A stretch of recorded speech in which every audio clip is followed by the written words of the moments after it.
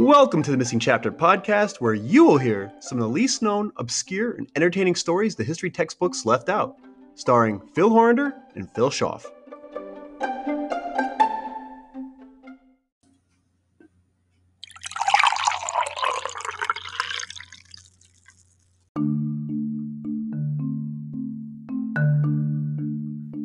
Hey everyone, we're back. Historical Coincidences was a big hit with our fan base, so guess what? It's a part 2. That's right, Phil, the sequel. And our sequel's ever as good as the original?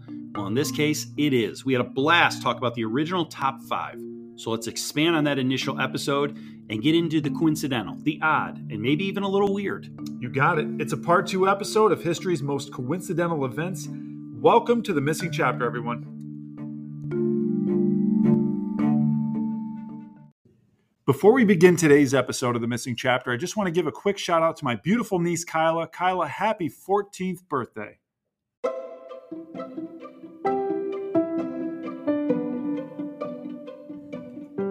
In Season 2, Episode 29, Happy Birthday to Who?, I told the story behind the iconic song that has become synonymous with birthday celebrations around the world.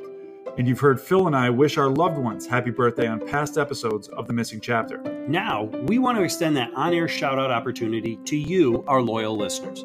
Email us at themissingchapterpodcast@gmail.com or reach out to us on Facebook or Instagram and let us do the rest. Birthdays, anniversaries, graduations, what better way to celebrate life's accomplishments than with a personalized message on one of Spotify's most popular podcasts. So email us today at themissingchapterpodcast@gmail.com or message us on social media and let's get started. I'm Phil Schaff. And I'm Phil Horander. And we look forward to adding one of your celebrations to the History Podcast.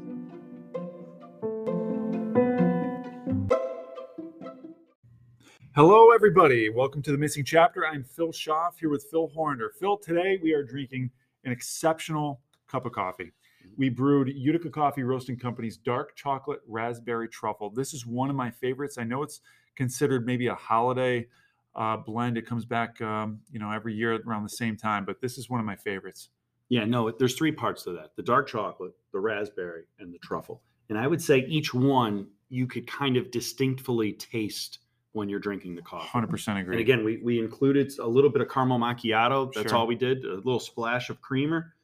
And we're good for the day. I mean, they're so good with their coffees, with their flavor profiles. It's amazing. I'm really enjoying it. It's fun. Now, speaking of enjoying things, we're gonna put a big ask out there for our listeners. Don't forget to follow us. Don't forget to click the like button on social media and on your Spotify and Apple, whatever platforms you use. It really helps us to kind of see where the demographics are. It also helps you stay notified. I know some people have reached out and said, hey, how come we've missed a couple episodes? So Make sure you click the subscribe button and click the follow button on whatever platform you're using. It helps us and it'll help you stay up to date. Right. If you want to give us a star rating, if you want to leave us a comment online, it's nice. It's nice for other people to see if they're looking for a podcast to get involved with. It certainly helps us. And we definitely appreciate it. Yeah, absolutely. So today we're going back to the top 5 historical coincidences. We had some great feedback with the part 1. We love our top 5s. Yeah. I think they might be my favorite ones to do. Yeah? Yeah. Oh, all right. That's nice. I didn't know that about you. Yeah. That and the mysteries, I think, if I'm right. I do like the mysteries. Yeah, the mysteries have become fun too. Okay. But sorry, go ahead. Well, no, it's fine. So listen, the top 5 historical coincidences, part 2, were mind-blowing. Mm-hmm. We did a little research for part 1, got the great feedback, and we said, man, are there even more? There must be, right? And then sure enough, secondary research shows there's quite a bit. Right. So could there possibly be a part 3 to this? Why not? Maybe. A trilogy. Right. So yeah, there's no particular order. At least no I didn't particular do it in order. mine. You took the words right out of my mouth. It's not like, my first one is 5 on my list. I chose 5 that I think our listeners will enjoy and that kind of resonated with me. All right. So why don't you kick it off? I'll give you the honors. So I'm going to start with author Mark Twain. Okay. Author Mark Twain was born in 1835. 1835 was a year that Halley's Comet was visible from Earth. That's a phenomenon, Phil, that occurs just once every 76 years. Pretty amazing. Okay. Yeah. So that in itself, not very impressive. So perhaps that's not a huge coincidence, but In 1910, when Halley's Comet was visible again, Yep. that's when Mark Twain passed away. So he was born on a Halley Comet day, and he died the day after Halley's Comet appeared the second time around. That is pretty coincidental. Here's another part to that. Okay. Twain had actually predicted and hoped for this very outcome, stating, quote, "I came in with Halley's Comet in 1835. It's coming again next year, and I expect to go out with it. In fact, it'll be a great disappointment if I don't go out with Halley's Comet." Well, Phil, that's not only like coincidental, but that's almost prophetic. How do you go from being birthed to with Halley's Comet to saying, yeah, I'm going to die, and the very next day have it happening? That's pretty unbelievable. And the fact that it was with him, he's kind of like an intriguing figure in terms of how he wrote. Yeah, I think it's fitting that he would have died in some unique way. Yeah, that's true. That's a good one. All right, it's a good way to start. So, my first one here goes back to Mexico. I talk about Mexico a lot with you because it was where my wife and I had our honeymoon. We love Mexico. It was a great place to vacation there on our honeymoon. So we're going back to a couple different years here, but the people in Mexico have suffered through 3 major earthquakes and a bunch of minor ones. I shouldn't say minor. All earthquakes are pretty major, but each occurred on September 19th, but in different years. Okay. So 3 of these major earthquakes. The first took place on September 19th, 1985. More than 10,000 people were killed. Hundreds of buildings collapsed. The second struck in 2017 and was responsible for the deaths of 360 people. The most recent one hit this past year, September 19th, with 1 death reported. So now Mexico City, in lieu of this, they've run practice earthquake alarms every year on that very date, September 19th. Wow. But the irony or coincidence, I should say, of having to the day, September 19th. So we got to mark our calendars for next year and pray that doesn't happen again. Okay, Phil. So for this next one here, we're going back to March 27th of 2021 when we released our season 1 episode, Blaze of Glory. It was episode 27 of season 1, and pretty popular episode for season 1, actually. And it was one that I had kind of known a little bit about, but it was the car that killed James Dean. All right, and I had to bring this back, so we'll give you a little bit of a synopsis for this one, for the part 2 historical coincidences. But if you want to go back, remember season 1, episode 27, which is almost, ironically enough, 2 years ago to the day. Yeah. So in the case of the car that kills James Dean, there's a real question of whether we're looking at just an unfortunate series of events or a curse, or maybe it's just really bad engineering. We don't know. But Alec Guinness, and we played this clip on that episode, saw the sinister-looking car, he called it, and he told James Dean, if you get in that car, you'll be found dead by this time next week. 7 days later, he was found dead in the car. Yeah, and I remember that episode. You played audio of an interview with him. Yeah. Very eerie. Very much so, yeah. Those parts from that Porsche 550 Spyder were resold, went on to cause several other accidents. We won't ruin everything for everybody who hasn't listened to this episode, but a lot of weird occurrences from the parts that came from his Porsche 550 Spyder, including 2 independent fatalities, tons of injuries, and just a whole idea of a curse beyond just that fatal incident with James Dean.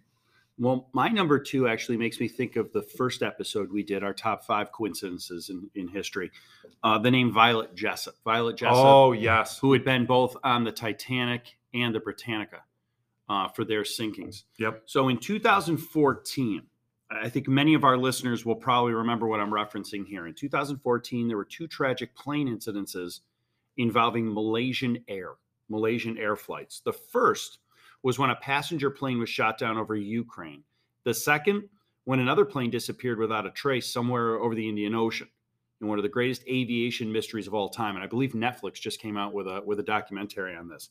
Beyond the fact that both incidences involved the same airline, Malaysian Air, and happened in a very short period of time, there was another striking coincidence. And this is where the Violet Jessop, it kind of resonated with me with regards to her.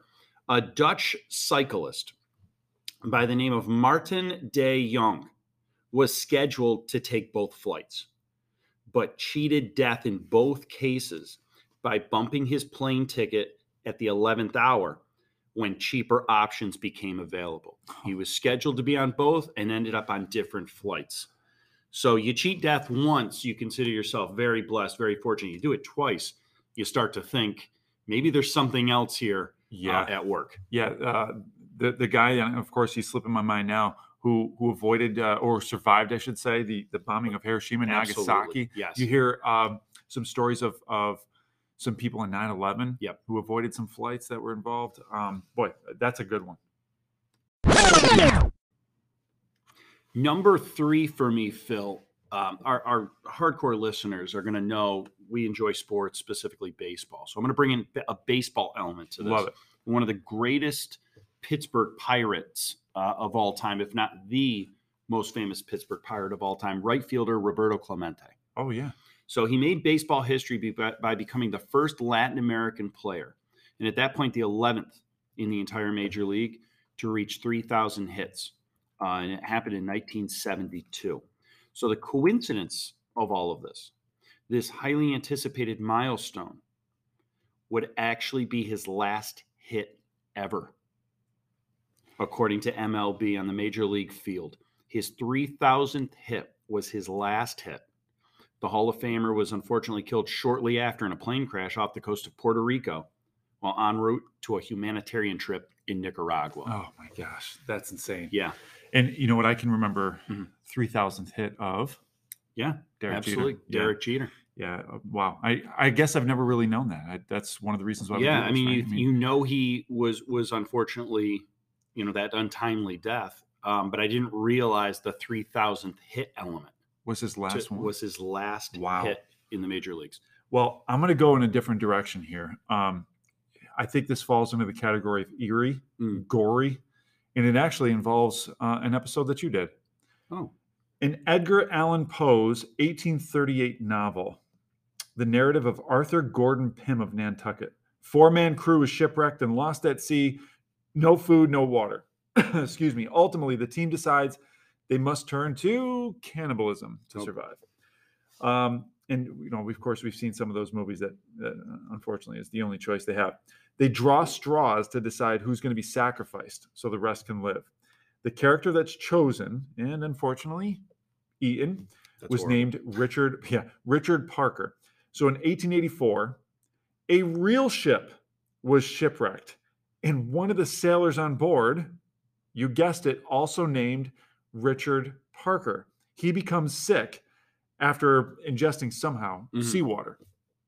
The rest of the crew decided out of desperation to kill and eat Richard Parker before he became too tainted by disease. The remaining men lived, they were saved, but they were all charged with murder once they got back to shore. If that's not an Edgar Allan Poe skit, I don't know what is. All right, Phil, for my next one, I actually had to reach out to a friend of ours, a colleague of ours, someone who's been on the show quite often, Tim Field. He's our music extraordinaire, very knowledgeable in history and music alike. So I saw this story. I reached out to Tim. Tim actually, I think you remember, came up at the end of the day and said, listen, you can't be talking about this guy. Right. I said, yeah, I am. He's like, oh my gosh, what a fascinating story. So he added to the story that's already here. I think we could have expanded this out to be an entire episode, which maybe we still maybe do. We can. But there's a guy by the name of, and I hope I'm pronouncing this right. So Tim, you're going to have to correct me if I'm saying this wrong. Arnold Schoenberg. He develops the influential 12-tone system of composition. I hope I'm going to do this justice, but the best way to understand it is to actually listen to it. So I had to, because Tim was explaining this. It was going way over my head. But it's a new musical system that essentially, as Tim said, you're not going to walk away humming. Okay. It's not going to be stuck in your head. It honestly doesn't sound like it's any sort of beginning and end to a song. A lot of songs are storytelling. They have a beginning, they have a middle, they have an end, and it gets caught in your head. Well, entire operas are involved in this 12-tone music. a very radical departure from everything traditional. So it's very hard to explain on paper. Do yourself a favor and listen to it, look it up, and listen to what it sounds like. But this person is so influential that he's called by some the father of modern music. But he had severe, ready? Triskaidekaphobia.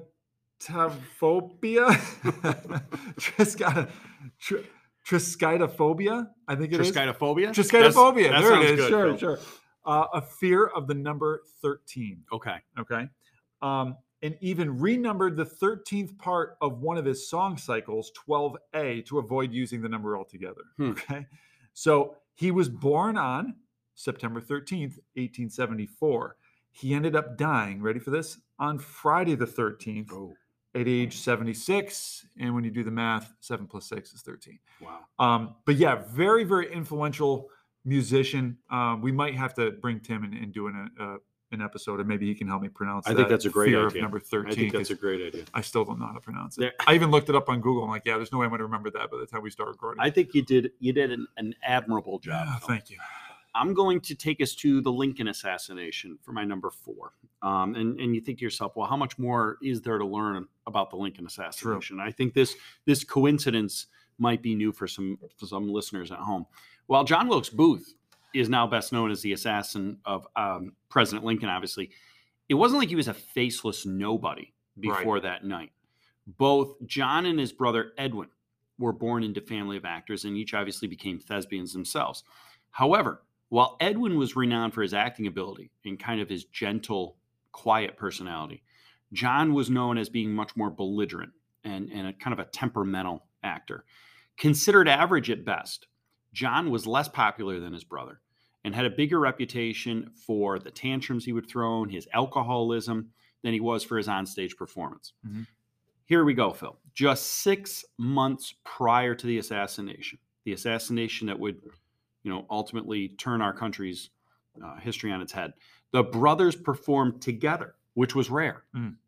They performed together in Shakespeare's Julius Caesar, a play that notably ends in the betrayal and assassination of Rome's most famous emperor. Wow.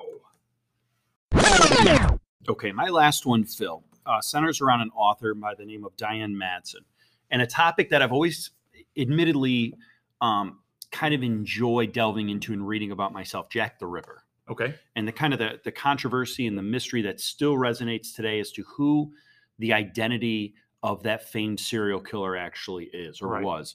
So Diane Madsen is a multi-award-winning mystery writer specializing in literary giants. And her main character, Dee Dee McGill, is an insurance investigator who tracks down criminals in kind of a deductive Sherlock Holmes style. So not a surprise that Madsen herself is a huge Sherlock Holmes fan. So she's done research on Sherlock Holmes. She's done research on Sir Conan Doyle.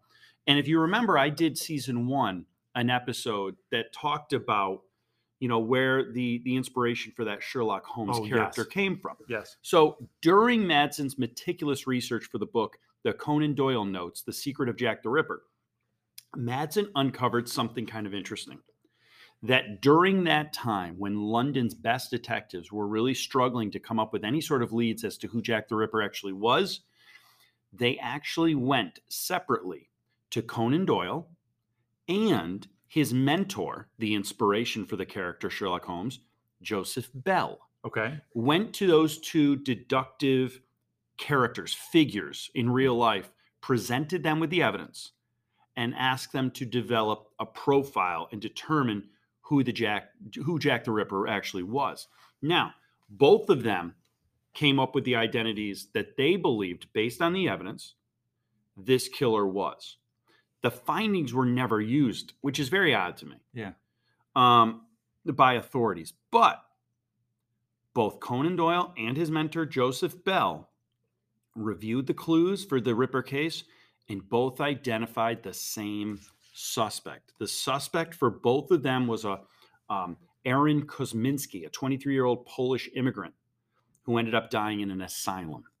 Wow. But separate from one another, you had the person who wrote the Sherlock Holmes books, Yeah. his mentor who inspired Sherlock Holmes. They both identified the same exact person out of that entire pool of possibilities. We go back to what are the chances? What are the chances?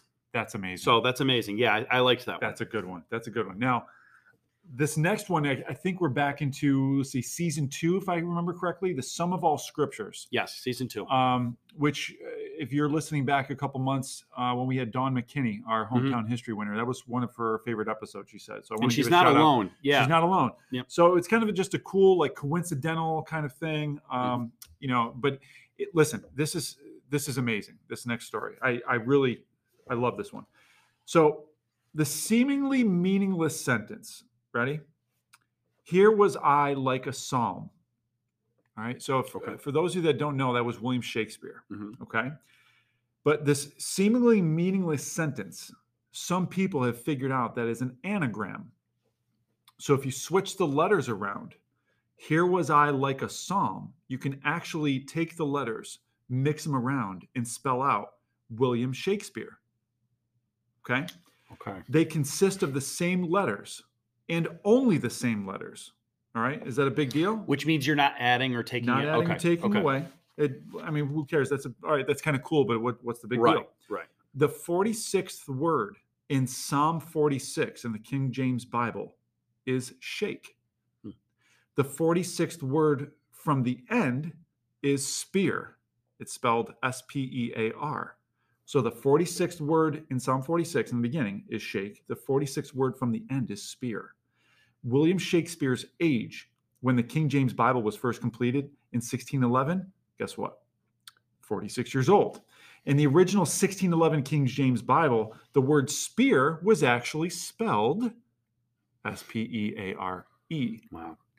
Which some people argue is the actual spelling. However, this larger point remains true here, that in Psalm 46, the word shake is 46 words from the beginning, spear is 46 words from the end. So one theory is that this suggests that Shakespeare worked on the King James translation and devised this way to leave his calling card, kind of like Shakespeare was here kind of sign.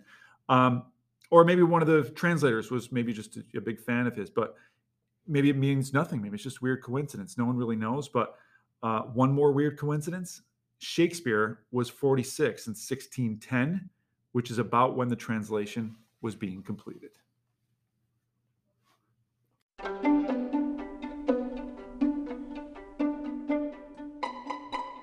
Thank you for joining us, and until next time, I'm Phil Horander. And I'm Phil Schaff. Another chapter has been added to the history textbooks.